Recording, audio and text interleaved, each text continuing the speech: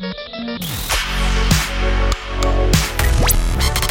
we go. Hey, I'm Jack Hughes from Wang Chung. Hey everybody, this is Ivan from Men Without Hats. Hello everybody, this is Francis Dunnery from It Bites. Hi everyone, this is Andy from Modern Romance. Hi everyone, this is Charlene. Hi, this is Dennis Seaton from Music EU. Hi, I'm Nick Hayward. Hi, this is Kevin from Fiction Factory. And you're listening to the 80s Rewind Show podcast. If you enjoyed the show, please subscribe so that you never miss an episode. It's time to bring you yet another amazing episode. And now, welcome your host, Rob, the face for Radio Burgess. Enjoy the show. Hello, it's the 80s Rewind Show podcast with me, Rob, the face for Radio Burgess. And welcome along to this special edition. It's the greatest hits. I've had an absolutely amazing year interviewing all the artists. So I've done your greatest hits of the interviews, giving you some of the best bits, the deep cuts and the top choice of all the interviews, just to give you a flavour of the podcast. And you might have missed an episode and think, oh, I really want to hear that one. Well, you can go into the archive. You can find the podcast on all the streaming sites. Also, if you go over to the official website, www.the80spod.com, that's www.the80spod.com, you'll find all the episodes on there, plus more about me and the podcast. So please like, share and subscribe, and a massive thank you to anyone that's followed the show from the start. Anyway, let's get to it. First up, we've got Jack Hughes from Wang Chung, who had hits with Dance All Days, Live and Die in LA, and Everybody Have Fun Tonight, to name just a few. And I was talking to Jack about working with the legendary David Geffen and also their fantastic album Points on the Curve. And was it true David Geffen changed the name? Is Yes. that right? So we did the Arista album. At the end of that process, I wrote Dance All Days. And Dance All Days was clearly a sort of hit song. There was a very different sense from people when then they heard that track. You know, it's kind of suddenly our publishers wanted to invite us out for lunch and stuff. You know, and it's all that we never met them before, really. And then we did a version of Dance All Days with Tim Freeze-Green. Freeze-Green was at that time working with Talk Talk. And was like considered to be state of the art, but also experimental. The sort of Nigel Godrich of his time, I suppose, you know. But the experience of working with him was tough, actually, because it was kind of like he wanted to make the record, basically, and then have me sing on it. Yeah. And I didn't like what he did with it. I don't think any of us did, you know. Jack Hughes of Wang Chung there, talking about recording the album Points on the Curve. If you've not heard it, it's a fantastic album. Check it out, get it, Spotify it, download it, buy it, however you can get your hands on it. You'll love the album. Okay, we're moving on to Nick Hayward from Haircut 100, who had fantastic hits, such as Fantastic Day, Love Plus One, and Favourite Shirts, Boy Meets Girl. He's an absolutely lovely guy, and we spoke so much about music, I almost forgot to ask him some questions. So when I remembered I was actually interviewing him, I asked him about his first guitar, his love for Status Quo, and of Queen. Guitar-wise, is it Gretsch you used to play a lot of? Well, my first was Telecaster, because I was so into Quo. Right, wow. I was into early Quo, like, you know, Down and Caroline and all the like basic rock, because I was really into basic rock, like Quo and Montrose. I wasn't into Led Zeppelin, funny enough. I wasn't into sort of avant-garde rock. I was into just real basic rock. There was something I really liked about it. You know, when Down kicks in, you've got this very simple riff. Down. You know, all their songs start off with this really simple riff, and then when the drums kick in, again it's that, and then the bass is there when the bass kicks in, and I can still listen to that now with the same. It's like as fresh as a daisy. Yeah, absolutely. I will never get bored of that song. And same with Bohemian Rhapsody. You know, first time I heard that, it blew my head off. I couldn't believe how beautiful music could be. Nobody had ever heard anything like that before. Yeah, it was out there. It was really out there. I mean, I thought the Seven Seas of Rhye was. I loved that song. Yeah, but and that's what I kind of that got me into music first, because I just thought I loved intros. Really, how they just. Seven Seas of Rhye had a brilliant intro. Nick Hayward there, talking about his love for Queen, Status Quo, and his first guitar. Next up, we've got the fantastic Owen Paul, who couldn't sleep one night and accidentally stumbled into an international smash hit. So here's Owen telling me the history of how he found the song "You're My Favourite Waste of Time." Another half hour, another good match. Still can't sleep. Yeah. Still can't sleep. I'm not worried about anything. I'm not stressing about what we're going to do or anything. I'm just blindly insomnia type, right? And whatever, and I thought, Owen, don't even try and go to sleep. Just give it a break. I said, let's just find something to watch. Yeah. So I got this VHS tape out, one of many, and it says on the side, Bette Midler in concert. I thought, okay, let's try that, see what that's like. So it's the time when she was doing this sort of massive, gigantic shows where she's been a mermaid on a wheelchair and all this weird, all these weird dance routines and things and whatever, right? Yeah. So I'm thinking, okay, this will keep me awake. So this is now like 3 o'clock, 4 o'clock in the morning. So the show's going on, and I'm thinking, okay, I like her, and she's good. She's great showbiz lady and got great history. Yeah. Really sing a thing, right? Anyway, she comes to this section of the show, and she's going to sing a medley of songs, right? So it's a little snippet of 4 or 5 songs that she likes. Yeah. Right? So she sings, "Everyone's Gone to the Moon," which is a song I thought, brilliant track. Yeah. Great choice. And then she sung something else, a little bit of that, and the orchestra playing a little bit of that, and then suddenly she went, "You're mine, you're my favorite." And I was like, whoa, hang on, what's that? Seriously, Yeah. I was like, whoa. I was like, now I'm wide awake. Owen Paul there discussing You're My Favourite Waste of Time. And next we go over to one of the most underrated voices in the 80s, of my opinion, Dennis Seaton from Musical Youth. And here me and Dennis are discussing the band's history with the song Pass the Dutchie. Pass the Dutchie is the big song you're known for, isn't it? Yes. And it's a cover from the Mighty Diamonds. You were playing that live for a while, is that right? It came from playing live? Yes. Well, what happened was when we used to rehearse, because we couldn't play our instruments in the house, because we used to go and rehearse in Freddie's house. Mm. And every weekend we'd listen to the reggae charts and see which song we wanted to sing.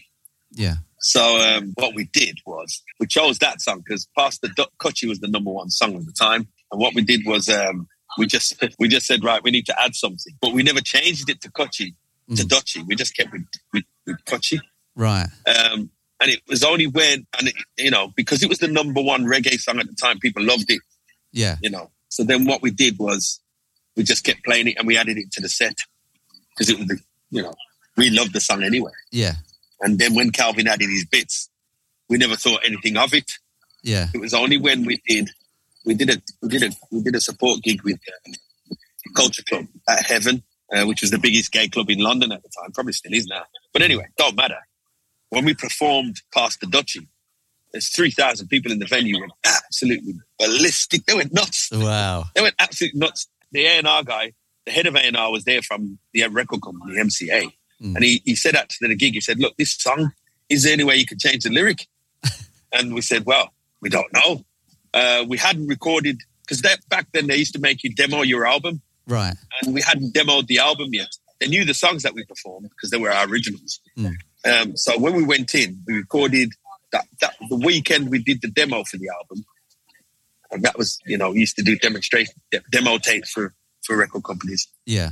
When we recorded the demo, we did 2 versions of that song.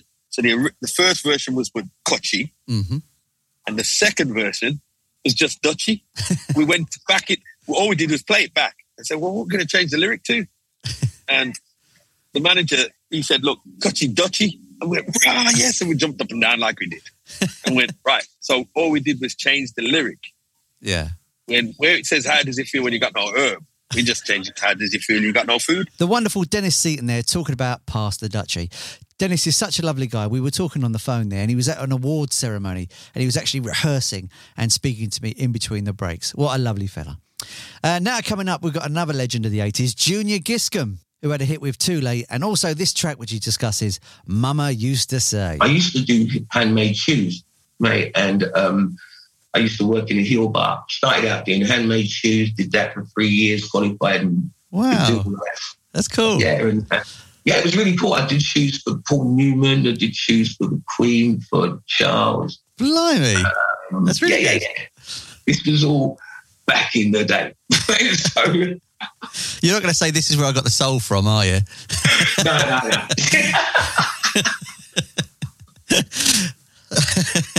No. This was I was doing a pair of shoes and the girl came into the heel bar and she was stunning and I wanted to talk to her. So we started chatting and I asked her age. And at the time I would have been 23. She said she was 18. And I thought, Jesus, I can't tell any right age, I'm 23. That's like, what, 5 years? She said, like, no, mate. So she asked me mine. So I said, I'm 20. And I started laughing, right? I went home and I was telling my mum the story. She said to me, I've been telling you, you keep rushing to get old. And that was it. The fabulous Junior Giscombe there, who's still gigging today. He's out and about. If you get a chance to see him live, he's amazing. So when I make the show, I always try to contact guests that I absolutely love from their records.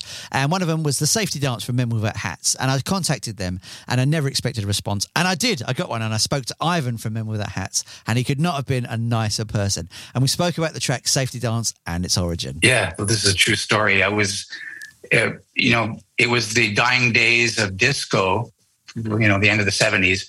And in the discotheques, every now and then, the DJ would sneak in Blondie's Heart of Glass or Rock Lobster by the B-52s, and we would just go crazy. Hey, wow, new wave. And we'd get up and we'd start pogoing, which is just jumping up and down, bouncing off each other, the precursor to the mosh pit and to slam dancing. And the bouncers and the people dancing around us had no idea what was going on, thought we were fighting. So we started getting kicked out every time a new wave song would be playing. And I literally went home and wrote a song about it. It's just too much. I was getting tired of getting bounced. But, we won in the end, so it's okay. Yeah, I mean, the album version to the single is different. So was that a decision you made or was that a record company decision to make it different? That was a record company decision. It was one of those things. They said, you guys got to do a 12-inch. What's that? Oh, you just take the song, you stretch it out a bit, I said, okay. And I was trying to emulate Grandmaster Flash. Right. I said, those guys, they're talking. They do all this talking stuff. We got to do some talking on it. If we're going to stretch it out, let's do some talking stuff. Yeah. And so that's it, the spelling and the talking. And the video is really unusual for that song. It's just... It is. I think that's one of the things that gives it its lasting power, because everybody was expecting some spiked-haired guy with pointy shoes and zippers all over his clothes, and they got like some kind of Peter Panish, Robin Hood kind of, who knows what it is, and so it's kind of timeless. You watch that video now. I mean, you watch a lot of other videos, you kind of laugh and chuckle and look at their hair, look at the, Yeah. And this one you can't really do that because it's like, wow, this is like, could have been shot yesterday. It's timeless. It's like a Western. The amazing Ivan from Men Without Hats there, and he's absolutely right. I could watch the video over and over again, and it's completely timeless. You'd never know it was recorded in the 80s. Could have been the 70s. Could have been the 60s, when they got colour, obviously. But it's brilliant. He's absolutely right. And now we're popping up to Scotland to speak to Kevin Patterson from Fiction Factory, and he explained to me where the band got the name. So Chick had drawn up a list. Fiction Factory was on the list, and it just seemed to fit what we thought we were trying to do, which was write music for other people or write songs for other people. We weren't really a band, hence the fiction of being a band, and the factory of writing songs a bit like, Motown or sort of really stupid, grandiose ideas. The Perth version of Motown, I don't think so. But in those days, you dream big. And you that's really where it came from, was what we were trying to do. What I love about it as well is, I was thinking about it the other day, it has that very sort of German synthesizer, 1984 sort of sound to it, Fiction Factory, it's like Department S, and it has that wonderful sort of period sound to the name as well. I think so. I think it does paint a picture, and I think it is something that has been adapted by other people subsequent to that. And I think, I don't know, obviously we're not overly calculating about it, but with hindsight, it seems to have, it seems to be something that is possible for you to say in German or French or whatever, and it doesn't sound too silly. It's like if Kubrick had made Clockwork Orange in the 80s, you would have had Human League, you would have had Fiction Factory, Heaven 17. They've all got that sound to the names. And Fiction Factory is one of those perfect names where you don't know what it is, but you can only imagine it's something austere. The fantastic Kevin Patterson there from Fiction Factory telling me how the band got their name.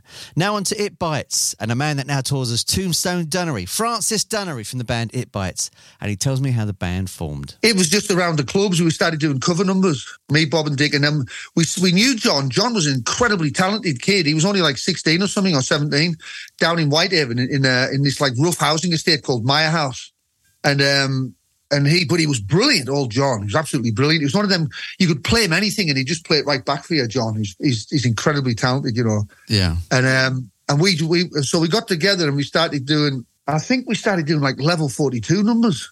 This is when level 42 just come out. So it was round about that time, maybe a year before that, or, you know, we were doing some pretty cool covers, you know, like, but we started to get gigs maybe one night a week or something, you know, and we had a bit of a reputation because we were absolutely mental. We used to get drunk and all that, and we were, you know, I'm 6'4", so like I was like diving around the stage and like it was, we were just steaming drunk. Like sometimes you were that drunk you couldn't even sing, but we eventually got banned from all the clubs in Cumbria for pissing in pint glasses and all that and smashing things up. You know, we were definitely, we weren't goody two shoes bands. Sometimes I watch bands, especially the metal bands, because the metal bands are the nicest people in the world. I don't know whether you know that. Yeah, I've heard, yeah. Heavy metal fans and the bands, they are literally the nicest people you'll ever meet in your entire life. Like and I always think that all of them are dominated by their parents, all the fans, and they go out to these metal shows and they go, Wah! And they do that whole thing. But then they just go back to the bank where they work in the bank the next day and they kind of, oh, hello, you know, how are you doing? But if dangerous people are people like Sean Ryder and people like that, it's that lot. Yeah. The people who are not grandstanding on being crazy or anything, that's the lot. And so It Bites were a bit like that. We were trying to like not really make a scene of being weird or crazy or whacked out or drunks or anything like that, but that's indeed what we were. You know, we were nuts. The wonderful and engaging Francis Dunnery there from It Bites. And don't forget to check out Tombstone Dunnery on Facebook and on the web. He's got some fantastic material out there. And now on to some 80s punk when I spoke to Ed Tudor-Pole and writing Swords of a Thousand Men. So with something like Swords of a Thousand Men, was it written for the image or was it written just for the song and then the image came after? Well, we were on the Son of Stiff Door 3 months in a coach. We'd just been signed up. So after a while, you know, it's just like, well, it's the best sort of thing you can imagine. You play half an hour each night with 4 other bands in a rotating order. Mm-hmm. The rest is, you know, sex and drugs and rock and roll sort of thing. Yeah. But I did think it's my duty to write a hit song. If we've been signed up, the record company wants a hit record. So I'd go in the little carsy of the coach with my guitar, my acoustic, and just sort of start strumming. I thought, well, every hit song has a great rhythm. Yeah. So I thought, well, let's have the rhythm of Spirit in the Sky. Remember that one? Yeah. Norman Greenbaum. So I was just strumming that, and that's what Swords was meant to be. Yeah. That rhythm. But the lads couldn't quite. So I just played the same chords, which is just a 12-bar blues thing. Yeah. In B, trying to do the boogie rhythm. But I had no idea of the words. And then at the end of the 3-month tour, when we eventually got back in the rehearsal studio again, you know, it all came together, the tune, and we were la-la-lying over the words sort of thing. So we thought, well, this is a good, what we need is some words. What's it going to be about? Yeah. And then gradually, the Grand Old Duke of York, he had 10,000 men. He marched him up to the top of the hill. And our local pub was called The Castle. Right. So the opening line of that song, deep in the castle, back from the war. Well, it's deep in the castle pub, back from the tour. And it all just sort of... Anyway, the words wrote themselves, and that was a very successful record. But it just came easy. Ed Tudor-Pole there, a man that's punk through and through, and God love him for it, telling us how he wrote the song Swords of a Thousand Men. Next up, David Grant, telling us how he wrote the song Intuition. Intuition. We started writing Intuition, and we had this bass line, the sketch. It started with the bass line. And I was like, I love this bass line. Let's come up with a tune. And Sketch was going, I've got this idea. You're my lady. And I was like, oh. I don't like that. We don't really do love songs. We can't do happy love songs. We're linked. We have to do, like, if it's a love song, it's got to be a cynical love song. So as we played around with it, we had that da-da-da-da. And then I wrote, the sketch, that was Sketch's melody. Then I wrote a verse. So let's write about childhood. Okay, so we started doing that. We started writing about our mothers, how they would always suss us out. And we were having a real laugh about it. And so once we'd written that, we then had that 4-syllable phrase, da-da-da-da, what's it going to be? And I can't remember which one of us came up with the word intuition. And it was it. That's it. And then Sketch said, let's put some steel pans on it. I was like, no!